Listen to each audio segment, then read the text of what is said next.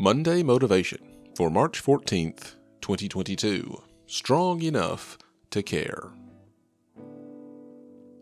Thanks for joining me for Monday Motivation. I hope you're encouraged to be a doer of God's Word this week. Sharing the gospel through our words and actions can put us in difficult circumstances. Our cultural climate has become so averse to the challenging message of the gospel that speaking, or even living in a way that represents its principles, can be seen as offensive. We need to develop boldness to live out the gospel, but if we approach our witness with an attitude of conflict, we may find our message is not well received. Listen to 1 Thessalonians chapter 2, verses 1 through 8. For you yourselves know, brothers and sisters, that our visit with you was not without result. On the contrary, after we had previously suffered and were treated outrageously in Philippi, as you know, we were emboldened by our God to speak the gospel of God to you in spite of great opposition. For our exhortation didn't come from error or impurity or an intent to deceive. Instead, just as we have been approved by God to be entrusted with the gospel, so we speak, not to please people, but rather God, who examines our hearts. For we never used flattering speech, as you know, or had greedy motives. God is our witness, and we didn't seek glory from people, either from you or from others.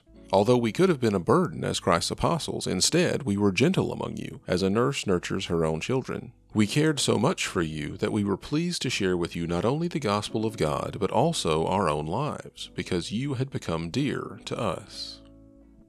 The road that led Paul to Thessalonica was bumpy, to say the least. He had been run out of Philippi after being arrested and beaten, but he didn't let that circumstance dissuade him from carrying out his calling. He even says that the persecution of Philippi gave him and his companions greater fervor in preaching the gospel. It's easy to understand how conflict can raise your adrenaline in the moment, as well as give you motivation to be ready for the next battle ahead, but Paul didn't come to Thessalonica looking for a fight. He certainly didn't behave like a fighter to those who received him there.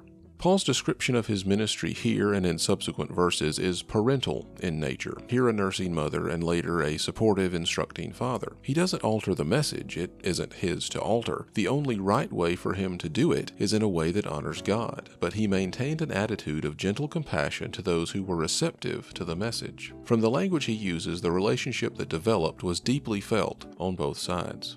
Though we see opposition rising in the wider culture, most of the time the person you're talking to or working with isn't an antagonist. They're just someone who needs to hear the gospel and come to faith in Jesus. A little boldness goes a long way, and we shouldn't let a warrior mindset characterize our living out of the gospel. What we say and do will have a much greater effect on those around us if it is done gently out of compassion.